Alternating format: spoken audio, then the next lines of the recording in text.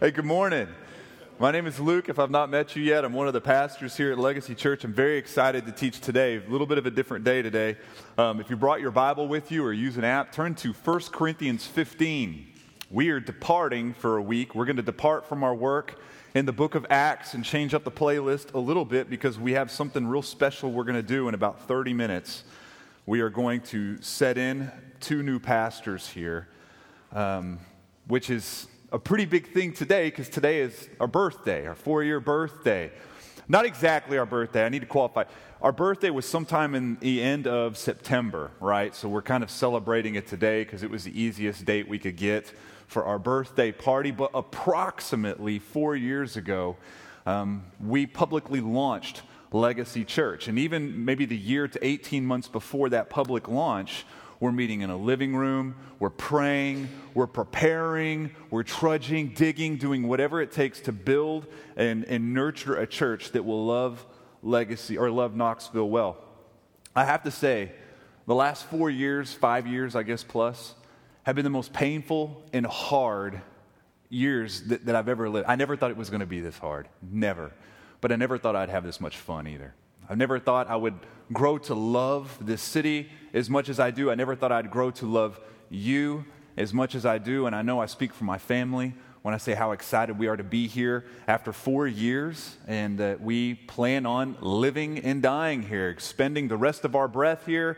We look forward to continually building more disciples, starting new works, starting new communities that are on mission for God. We look forward to doing all of this until the day that Jesus comes back on a really cool white horse and tells us to just stop. It's okay to stop. So, one of the goals that we have had as a church, and we've stated and restated in many different ways, is that we desire to be a church that will lead Knoxville to love and enjoy Jesus. And we know the only way to do this is through building disciples. Building disciples who love and enjoy Jesus, and building disciples who enjoy his people and love his people, enjoy his mission and love his mission. So for us, building disciples is a primary metric. It's a primary mark and a goal we look to hit. And we're still trying to grow in this as a church. I think it's one of the things that I always find us looking at as elders and as staff. How do we do this better? How do we grow disciples better? Build leadership better? What does a healthy leader look like? How do you know? Right? How do we build venues that encourage this? What kind of environment really makes this kind of a thing happen? Where have we done it poorly in the past? Where are we doing it poorly now? What can we do now to change this? It's important for us because a church isn't healthy if it's not building disciples that are building disciples. It's just not. You know, another way of saying it is that a church is only as healthy as it sticks to the Great Commission, right? And some of you who might be a little bit new to Christianity, I know there are some people that haven't been around for very long. The Great Commission, those words are not actually in the Bible, but it is a title given to describe one of the last instructions Jesus had in the book of Matthew. So you don't have to turn in 1 Corinthians, but up on the screen you'll see Matthew 28. And this is where the Great Commission can be found. All authority in heaven and on earth has been given to me, Jesus says to his disciples. Go therefore and make disciples of all nations, baptizing them in the name of the Father and of the Son and of the Holy Spirit, teaching them to observe all that I have commanded you. And one of the things that he has commanded them is to do what? Go out and make disciples.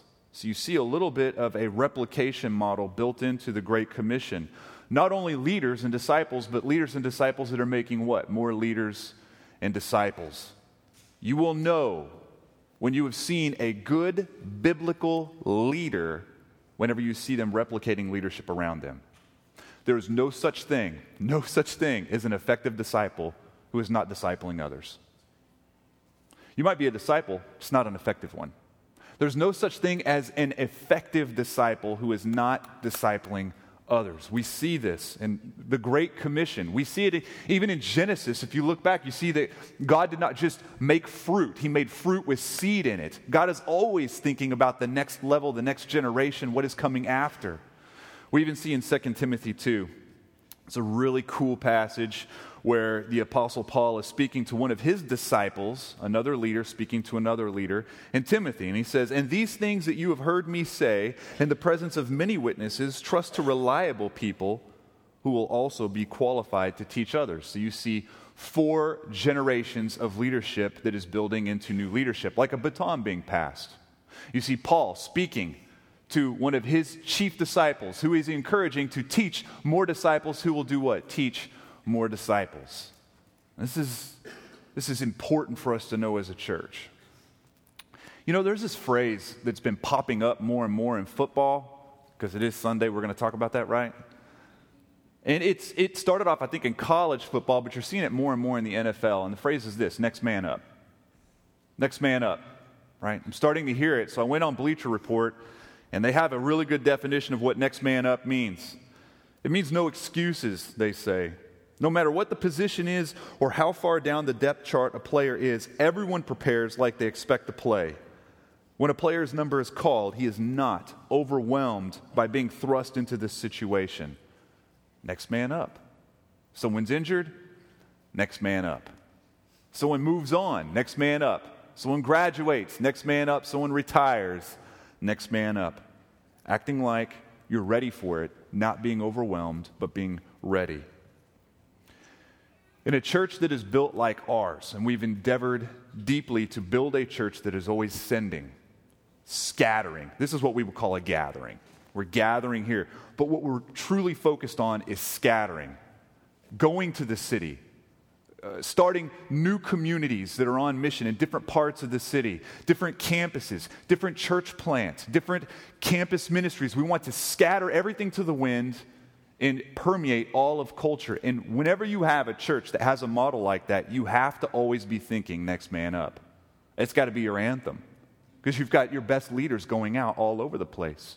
You have to keep building disciples who will build disciples who will build disciples. So part of building leadership, and that is what we're talking about today. I'm not going to talk about leadership in a way that is very total. So you might hear me reference something that you think there's a lot more to, and there really is. These are just some thoughts that I have on it, and I'm building a context for what we're going to do here in a moment. But this will be important for you because we are all called to lead. All of us, everyone in this room. And that might be new to some of you, that you are called to lead.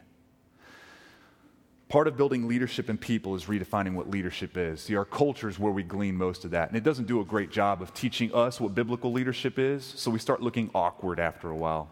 We start gleaning some real weird leadership concepts. One chunk of culture, they believe that leadership is born, it can't really be made. So it's all nature, not very much nurture. So I remember years and years and years and years ago watching the very first season of The Apprentice. Don't judge me because it was cool back then, okay?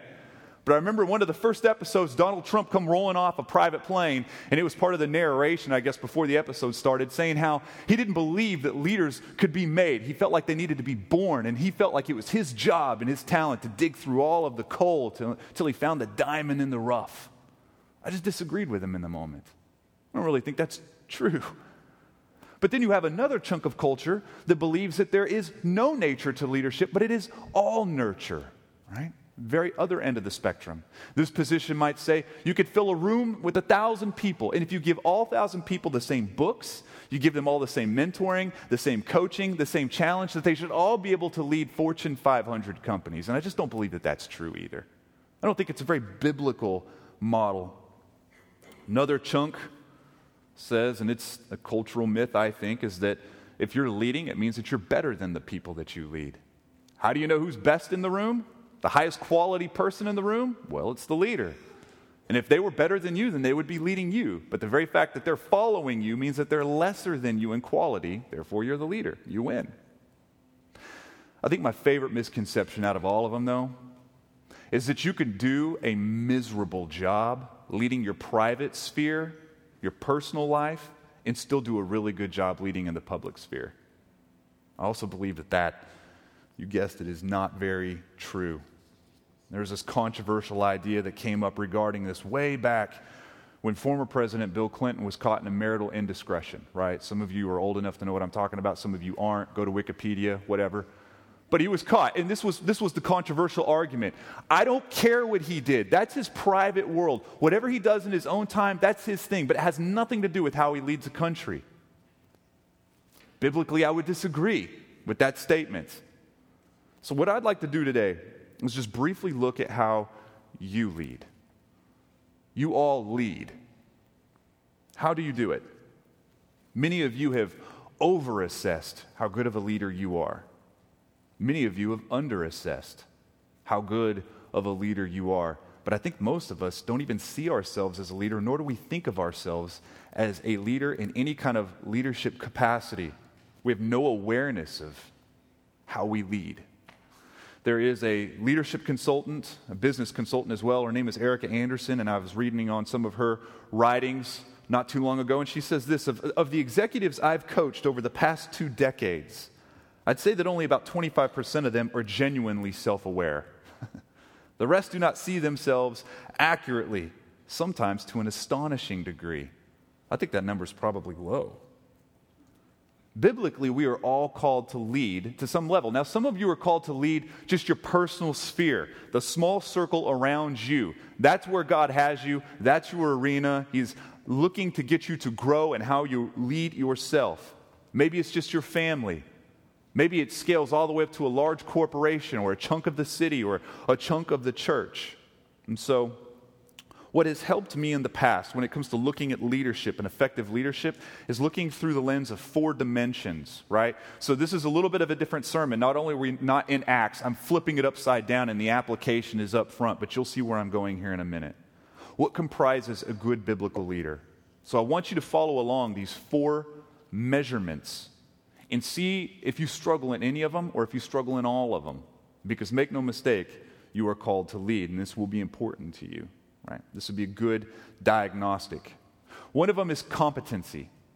Competency is what it sounds like. It's the ability to lead yourself. It's your ability to lead others. It's know-how, and not just know-how, but the ability to execute upon that know-how. So can you create an environment where you're facilitating the growth of you and those around you? Can you create an environment where change is effective? Or, and I think this is probably the most pure and distilled definition of what good leadership is, can you take the disorder and disarray around you and order it?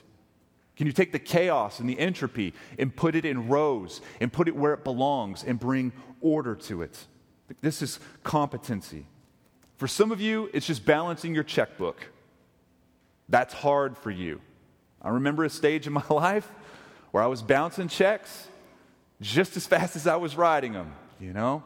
I had my pager turned off once because I bounced the check. They shut my service down. And what was cool to me back then was seeing how many bags of Funyuns I could eat in a week, you know? I mean, that was cool to me. That was about as far as my leadership got. So whenever I became a Christian, God was calling me to lead myself better, lead my personal sphere better. Some of you, that's where God has you. That is your competency. He's looking to see nurtured. Some of you, it might be a little different. You're leading a neighborhood, leading a community group, leading your kiddos' softball team, leading something like that. For some of you, it might be a business, a chunk of the city, as I said, or a chunk of the church. You need knowledge to pull this off, competent knowledge. How do I do this? How do I execute this? How do I balance a checkbook? How do I lead a living room? How do I lead a family? How do I lead a church? You need competency. Some of it comes easy for people. Sometimes it comes difficult for people. And we can all be groomed in this. This is the beauty thing about competency.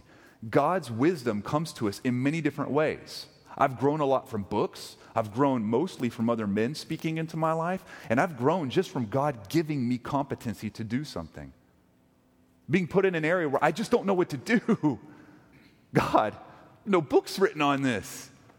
All my friends, they don't even know what to tell me. What do I do? And God tells me. There's an example of this in the Bible. It's a really cool prayer. 1 Kings 3, Solomon's prayer. Without going deep into the story, this is what he says to the Lord.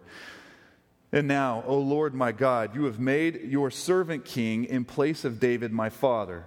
Although I am but a little child. Now, he's not a little child. He's not like 10 when he wrote this, but he's young is what he means. I do not know how to go out or come in.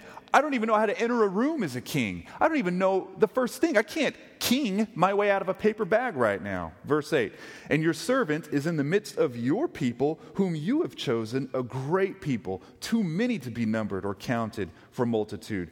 Give your servant, therefore, an understanding mind. He's praying for competency right here. An understanding mind to govern your people, that I may discern between good and evil. For who is able to govern this, your great people? God will place you in arenas where unless he moves and speaks to you kindly and gives you an understanding mind, you won't be able to lead. This is part of how he grooms competency in us, is by building a dependency on him. It's important for us to know that as Christians. See, this point on competency is important because many of us in here aren't developing our competency at all. We're not. We're possibly over-assessing ourselves, and we think we're better leaders, so we don't need really much help. That's usually the typical person I run into. I got this kind of a person when they really don't got this. We have some that under-assess, and they don't build any competency to lead at all because they don't believe that they're called to lead. I'm just a follower kind of a guy, or a follower kind of a wife. I don't lead anything, which is totally untrue, especially if you're a wife. Right? We have some people that don't utilize the resources around you. And then we have many that don't pray and ask God to help them build their competency. So what are you doing currently? Quick question before we move on to the next point. What are you doing to develop your personal competency wherever you are leading? Whether you're just trying to lead your own life or whether you're leading something quite a bit bigger. What are you doing?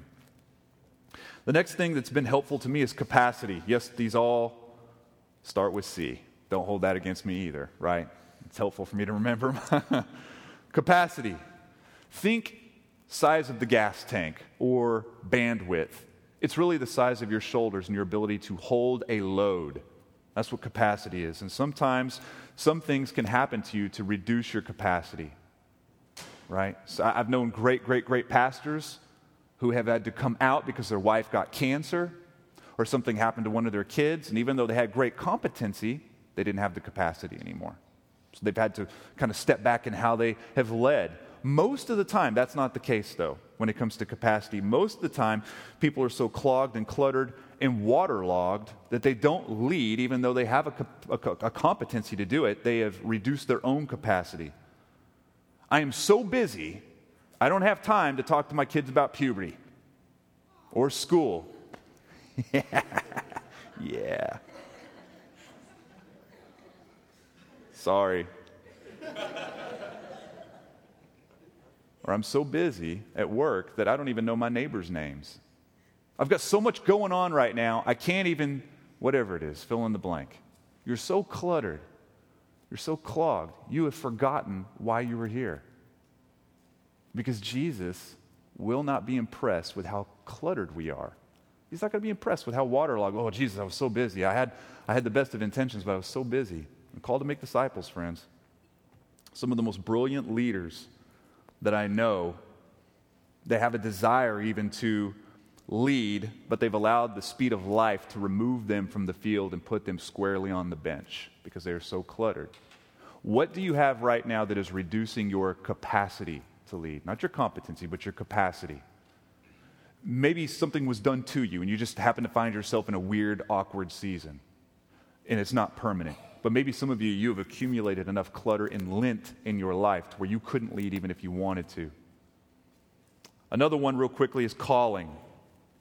Calling is, that's a different sermon series all in of itself, but it's basically the direction, the level, the degree, the arena that God has marked you to lead within. Again, God has marked some people with different kinds of leadership than others. Notice I didn't say better leadership. Different. I've seen some homeschooling moms have a definite calling, firm and valuable calling, that's just as firm and valuable as the President of the United States. One's not better than the other. It's just different than the other. It's a different calling. And I guess as a side point, leaders, just to crush this myth, are not better than those that they lead. They're just different than those that they lead. They're not better. I'm married to my wife. I lead my marriage. Again, another sermon series. Don't freak out on that statement, but I lead my marriage, okay? But that doesn't mean I'm better than my wife, does it? I lead among a group of pastors. I have a significant leadership role here at this church. But my leadership doesn't make me better than the pastors that I'm leading with. It doesn't make me better than you. It just makes me different. I have a different calling. We've actually seen this so far in the book of Acts, haven't we? We've seen Peter and we've seen Paul marked and called to lead in a big sphere. They're planting churches. They're doing some nutso things. It's been a crazy ride just following along with them. But then we also see Stephen and Philip, which were called and marked differently, more as an evangelist or a deacon. And they interlock and they overlap, but one is not better than the other. It's not like Paul is at the top of this pyramid and everyone else's calling is, I guess, less than Paul's. They're all valuable. They're all hand-delivered by God. Some of you don't know what your calling is. Don't know where you're called to lead. And that's because you don't even broach the subject. You just assume that you're not. Another one is character. Our last one is character. I think one of the more important ones. This is simply the heart and the private world of the leader. What are the ethical bones that constitute the leader? It's the best way I've found to think about that. And I'm a very firm believer that you cannot lead beyond who you are. You can fake it for a while, but it'll catch up to you. It'll implode, and it will be found out. You can only lead people from who you are, not what you know. You can only lead others from who you are, not what you know. And if you try to raise your kids to be not to be alcoholics when you yourself are an addict and an alcoholic, good luck. That's not going to work. It's going to blow up in your face. You just can't lead people out into waters that you've not been able to swim in. That's how leadership works. Have we not seen this with CEOs and pastors and politicians everywhere, trying to lead people beyond who they are, just firmly doing it on what they can put out there, on what they know, and it never works, does it? None of us are shocked and amazed whenever we see that implode. It's important. This is a primary target for God as he speaks to his leaders. If you pick up Timothy and Titus, you'll see in the 3rd chapter of 1 Timothy and in the 1st chapter of Titus, as you look at those, God is very prescriptive over how this person ought to look. Pastors, deacons, they must look a certain way. Most all of those labels are according to character. We don't see Paul saying they need to be brilliant. They need to be like leadership assassins that can lead through any storm just brilliantly in their. We don't see that. We see things like, can they be honest? Can they be not addicted to things? Can they be a person that owns responsibility, doesn't shirk off duties? Not my bad, you're bad. That's what we see. When I see bad leadership, I don't see it because it's a lack of brilliance and competence. Most of the time I see bad leadership, it's because of a lack of character. I think you've seen that too. I think it's kind of obvious, right? Genesis 3 gives us a beautiful passage on this, and this is really what I've been racing to get to. This is where it becomes very close and personal to all of us. Genesis 3, in the garden, but the Lord God called to the man and said to him, "Where are you?" And he said, "I heard the sound of you in the garden, and I was afraid because I was naked and I hid myself." God said, "Who told you that you were naked? Have you eaten of the tree of which I commanded you not to eat?" The man said to the woman the woman whom you gave to be with me, she gave me fruit of the tree, and I ate. Then the Lord God said to the woman, "What is this that you have done?" And the woman said, "The serpent deceived me, and I ate." Here is a great picture of Adam, who has all the capacity in the world, all of the competency in the world, all of the calling in the world, but he leaks and lacks character. And he turns into this blame shifter, this one who abandons ownership, abandons leadership, and shoves it off and says, "Not my deal. First of all, God, it's your problem, and then secondarily, it's her problem. But it's not my problem. It's not my fault." You know, this is the bad news for all of us in this room. This is the bad news, is that was firmly installed and in all of our genetic codes. It is in mankind to shirk duty, to push off leadership, and to say, not me. Not my problem. Not my responsibility. We don't own it. We don't lead it. We just simply abandon it. This is why people in their 20s are acting like adolescents. I heard not too long ago that the average age, I couldn't believe this, the average age of the gaming addict, not the gamer, the gaming addict, is 35 years old. 35. Grown adults unable to lead themselves at the most basic levels. This isn't a sign of the times. This is a sign of the fall. It's a sign of the fall. It's in our blood. Yet, as failed as we are, God is still calling us as failed people to equip and disciple other failed people. You see, here's the good news. If that's the bad news, the good news for us is that we have a perfect leader. We have a perfect pastor. We have a perfect shepherd in Jesus Christ. And his leadership is flawless because he waltzes behind us and picks up the messes we created. That's what a good leader does, by the way. They own the mess around them even if they didn't create it. They order the disarray around them even if it wasn't their fault. And this is what Jesus does for us. In fact, it is our imperfections and our scar tissue and our weirdness that builds the stage for him to show what? The greatest form of leadership ever exhibited for mankind. Our imperfections and sin built the stage for that. You have a bloody cross and you have a very empty tomb punctuating a perfect life lived. And what this does is it shows us that he began once and for all the process of taking all disorder and all chaos and entropy and reversing it, bringing order as an ultimate leader, as an ultimate hero to us. All of creation groaning and grinding under the weight of man's sin, under the weight of our disorder. And he comes and he begins to redeem it and reverse it. He's a great leader. We run from our mess and he owns it. So because of this work of Jesus, this beautiful, grace-drenched work of Jesus in our life, we're given a new genetic code. One that starts to reverse the old one, restructures us more to look more like our King from day to day. I mean, as the Bible says, our outward pieces, they all start to kind of fall apart and decay, but day after day, I'm renewed. Day after day, we look more and more and more like our first primary leader in Jesus Christ. I think we see this. Paul does a real brilliant job of putting a contrast together for us in 1 Corinthians, which is where I hope you're still at. If you look in the 15th chapter of 1 Corinthians, the 15th chapter, we see something where Paul kind of unites the first and the second Adam in a way that we see the trading of, I guess, the way we were put together.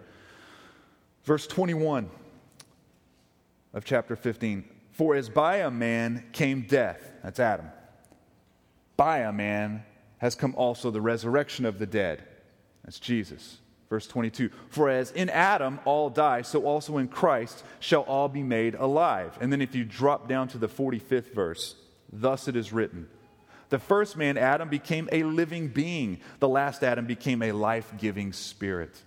But it is not the spiritual that is first, but the natural, and then the spiritual. The first man was from the earth, a man of dust. The second man is from heaven. As was the man of dust, so also are those who are of the dust. And as is the man of heaven, so also are those who are of heaven. Just as we have borne the image of the man of dust, we shall also bear the image of the man of heaven. And here it is right here. We see the trading of our genetic code. It's changed from the first Adam to the second Adam. Right there. Right? What does that mean for our leadership? Whether you're leading your own personal realm or you're leading something much bigger, what does that mean? It means that you abandon the way your first father used to lead. The one who shirked duties and said, not my deal. That's your bad. God, that's your bad. That's her bad. That's his bad. That's the culture's bad. That's the president's bad. It's my stupid boss's bad. It's my dumb neighbor's bad. It's everyone's bad but my bad. It's not my responsibility. I won't lead a thing. I'll follow when I feel like it. It's abandoning that and starting to aspire to the way that Jesus led, which says, I will take responsibility. I will own this, I will lead it, and I will order it. I will bring it into order. It means we become less of one and more of the other. That's what the gospel does to us when it pertains to our leadership. And as we lead, we do it with great competency that grows as God enables us. It comes with great character as God knits us from the inside.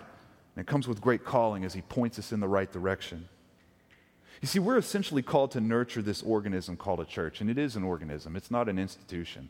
It flexes, it stretches, it grows in different dimensions.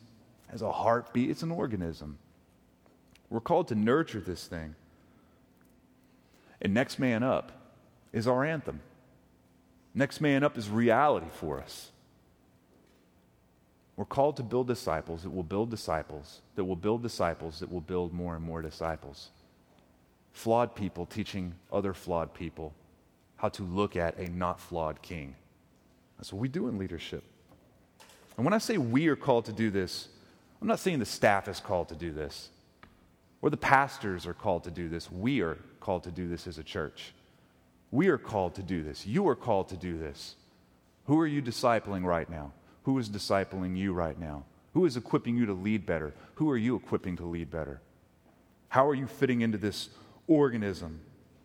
Some of you really ought to be retooling the way you think. Instead of, I'm not a leader, or maybe I'm just a bad leader, to how can I nurture my competency, enlarge my capacity? How can I refine my character and see God move in me to where I can be responsible for this sphere and a bigger sphere and a bigger sphere, and maybe even hear God clearly as to what I'm called to lead in general?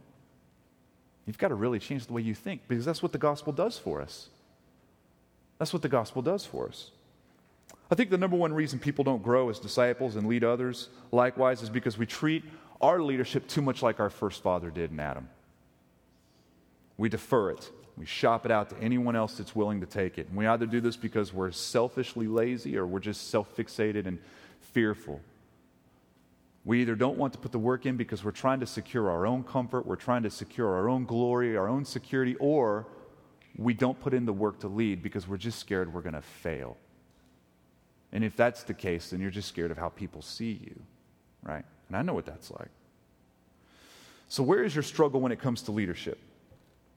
Which of those 4 C's, which again has been very easy for me over the years to remember, which of those 4, or is it in all of them that you struggle? Because here's the thing, it's important for us, because you're going to leave here this morning, and you're going to walk out into a city, and it is strewn. It is cluttered with disorder and disarray. It's everywhere. There's people being trafficked. There's drugs, there's addiction, there's kids who are not wanted, there's racism, there's hatred, there's theft. There's all kinds of forms of depravity. It is the disorder. And creation is groaning and calling out for a leader. And the only leader that will work is Jesus. Jesus is the only leader that can really bring order to that disorder. But He has called His church to build disciples of all nations. Who will build disciples? Who will build disciples, and who will build more disciples. So we're about to stand up here in just a minute and worship God. But before we do, I wanted to build a little bit of a context, because today we're going to set in some very imperfect men to lead beside some more imperfect men, to pastor a church of a lot of imperfect people, to go out and reach a city full of imperfect people, to see a very, very perfect Jesus. That's what we're about to do. And we've spent time looking at these elders, these pastors, verifying their character, looking at their calling, looking at their competency, even looking at their capacity to lead. The Bible actually states the character qualifications for leadership in His church. That's a different series in and of itself, but we have written a position paper on it. It's on the weekly. You can click on it. It's called Who's at the Helm? And then also our bylaws are on there. You can look at our bylaws if you're interested in that as well when it comes to how we lead as a church. But those documents should help you. The Bible also says we're supposed to desire this because it's a noble task and there's a lot on the line. We've evaluated that in these men. We've also had the opportunity to observe them in the past, looking at their capacity, looking at their competency, their character, and all of these things. I'm very, very honored and humbled to have these men added to our team. So if I could do this, if I could just ask them to come up. This is, the sermon was very short to build time in there for this, so this won't take a long time, but I think it's important that you see them and that you hear them. So if we can get Scott and Cindy Roberts to come up and David and Amy Holler to come up. And Amy, you have to leave your baby. You can't bring your baby up here. I'm totally playing. That'd be uncomfortable, wouldn't it? Come on up. Kevin, you can come on up too. I'm sorry, buddy.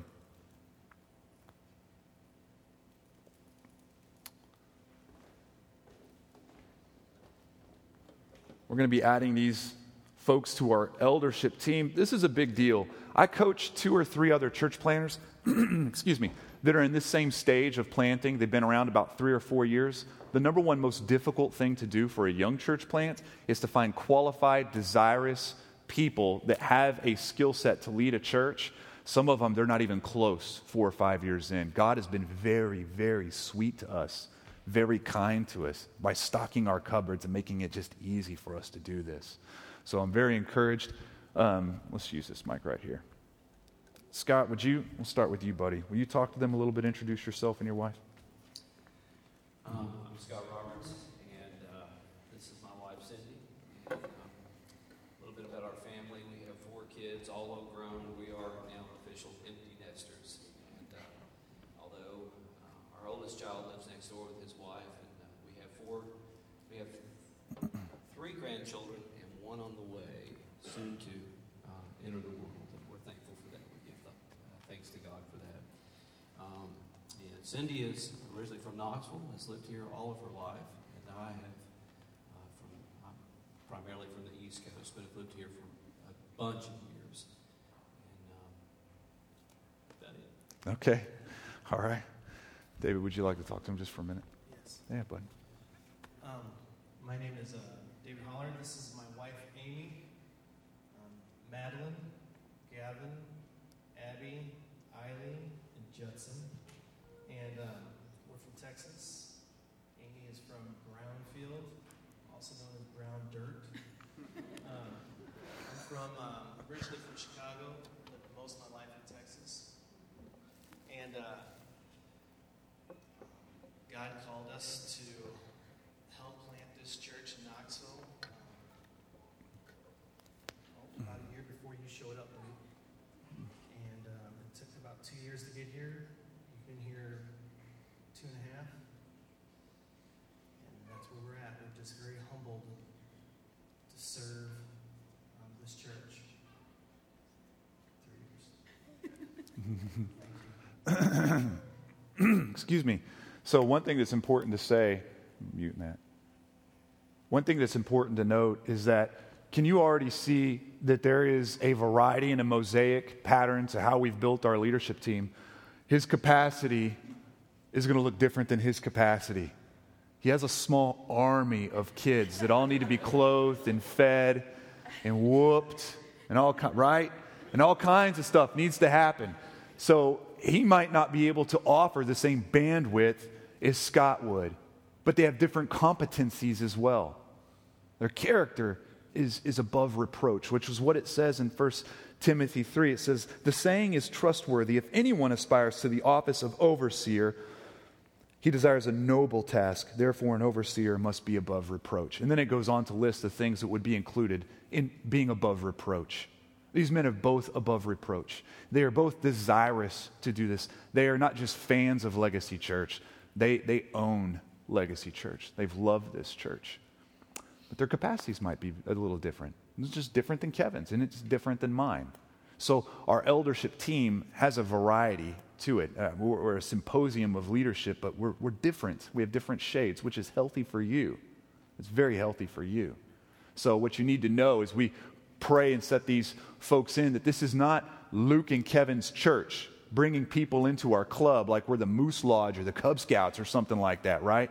This is Jesus' church. He is the senior pastor. That's why you don't hear us using those words very often. I am a lead teaching pastor. This is Jesus' church. He is the senior pastor. I'm an under-shepherd just like Kevin, and we're setting in new under-shepherds to lead you to the best of our abilities. I hope that makes sense. And so I'm just going to charge you. Go ahead and bring it in. I feel like you guys are aware. We're going to charge you guys with a couple vows, and then we're going to pray for you and set you in, and then we're going to move on with the service. But I'm going to ask you if you vow to do some things and let you respond afterward, but do you men vow to shepherd these people as Jesus shepherds his church and to aspire to do that? Yes. All right.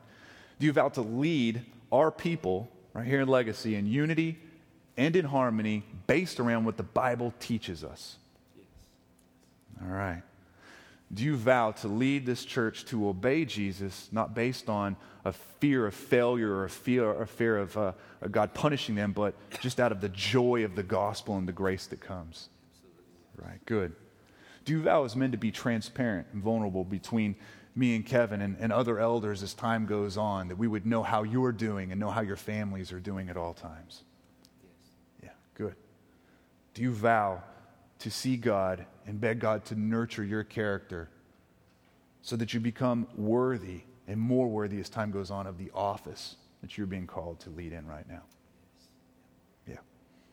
In this prayer, Solomon's prayer of saying, the people are important. I don't really know how to come in or go out. I need help with this. I need supernatural competency because I don't know. Do you vow to make that a prayer of your heart as time goes on? Yeah. Good. Well, then, Kevin, let's go ahead and come over and pray for them.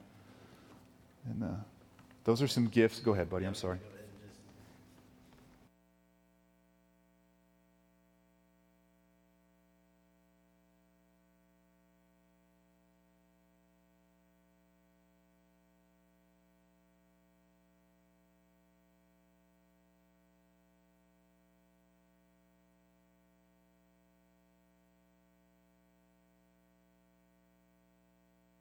I just want to pray for these guys, and then we're going to move on.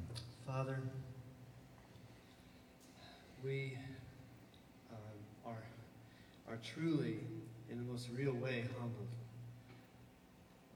First, by your display of leadership that is evidenced and proven when we look at your Son, Jesus Christ. That you looked at the brokenness and disarray of our lives and are making order of it, are making something good of it. You are, and we know that this is your plan because you are the ultimate leader. And you're restoring those things to yourself, recreating us. And we thank you for that. Thank you for your Son.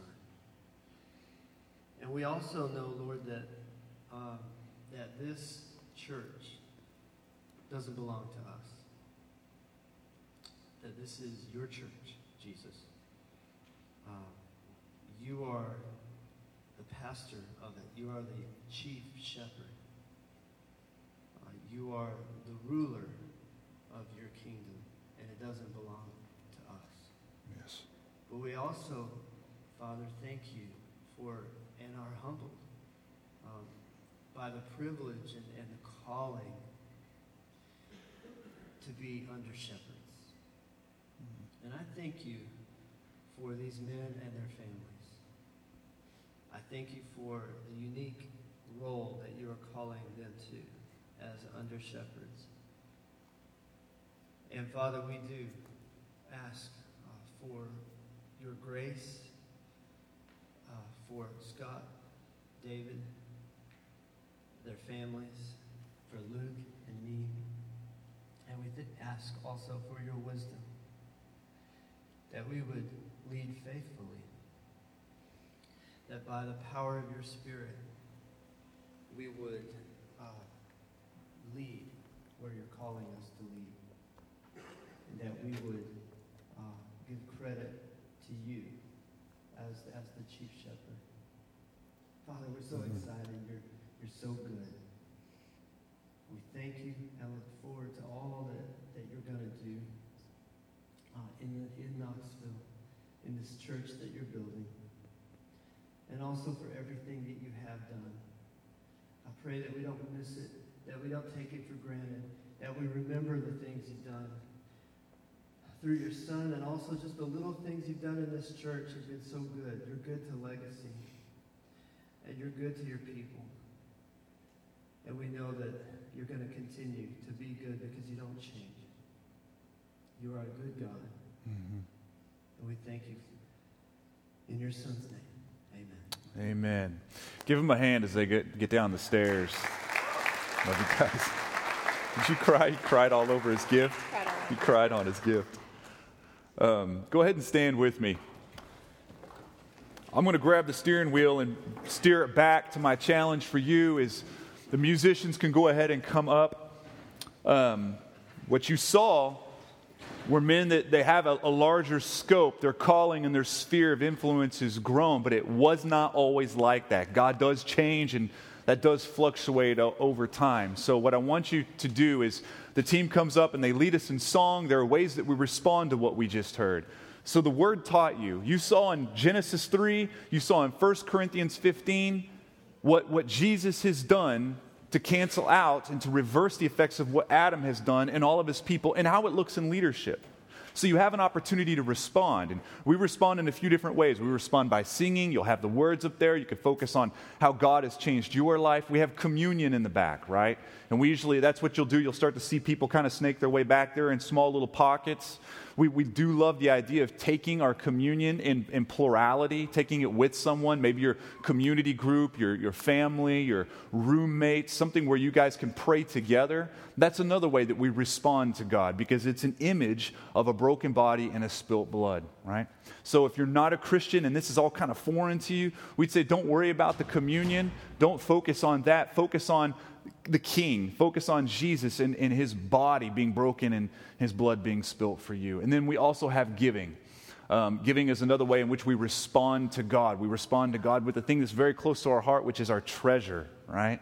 Nothing gets much closer than our treasure. And so as we give faithfully, obediently, joyfully, consistently, and sacrificially, you have an opportunity to do that if you don't do it online. We have boxes on the table, and we have a box nailed to that big door out front.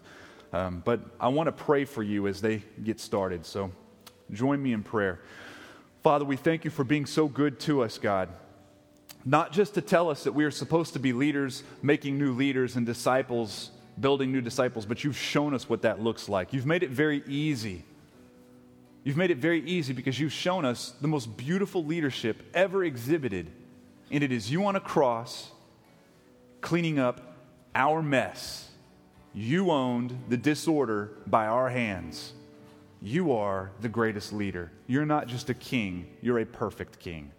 You're not just a ruler, you're a perfect ruler. You're very good to us. And so, Father, it's not out of a sense of we have to lead in order to make God happy that we do this, but it's we get to lead because we've been well led that we do this. Help us be a church and a people that see disciples created around us.